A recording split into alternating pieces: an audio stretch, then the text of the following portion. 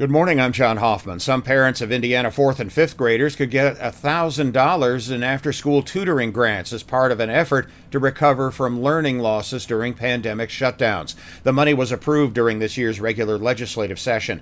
The grant money is scheduled to go out October through December. Contact the State Department of Education for details. The school board in Uvalde, Texas has voted to fire school police chief Pete Arredondo over the response to the May school shooting spree that killed 19 students and 2 teachers. A state report blames not just Arredondo, but all the responding agencies for poor communications and slow response to the gunman, who was finally killed by police 90 minutes after he entered the school. A 17-year-old is now the youngest person to fly around the world alone. Mac Rutherford landed in Bulgaria yesterday afternoon after completing his 5-month-long voyage across 52 countries and 5 continents. The British-Belgian national at one point was the youngest licensed pilot in the world at the age of 15. His latest solo trip earned him 2 Guinness World Records.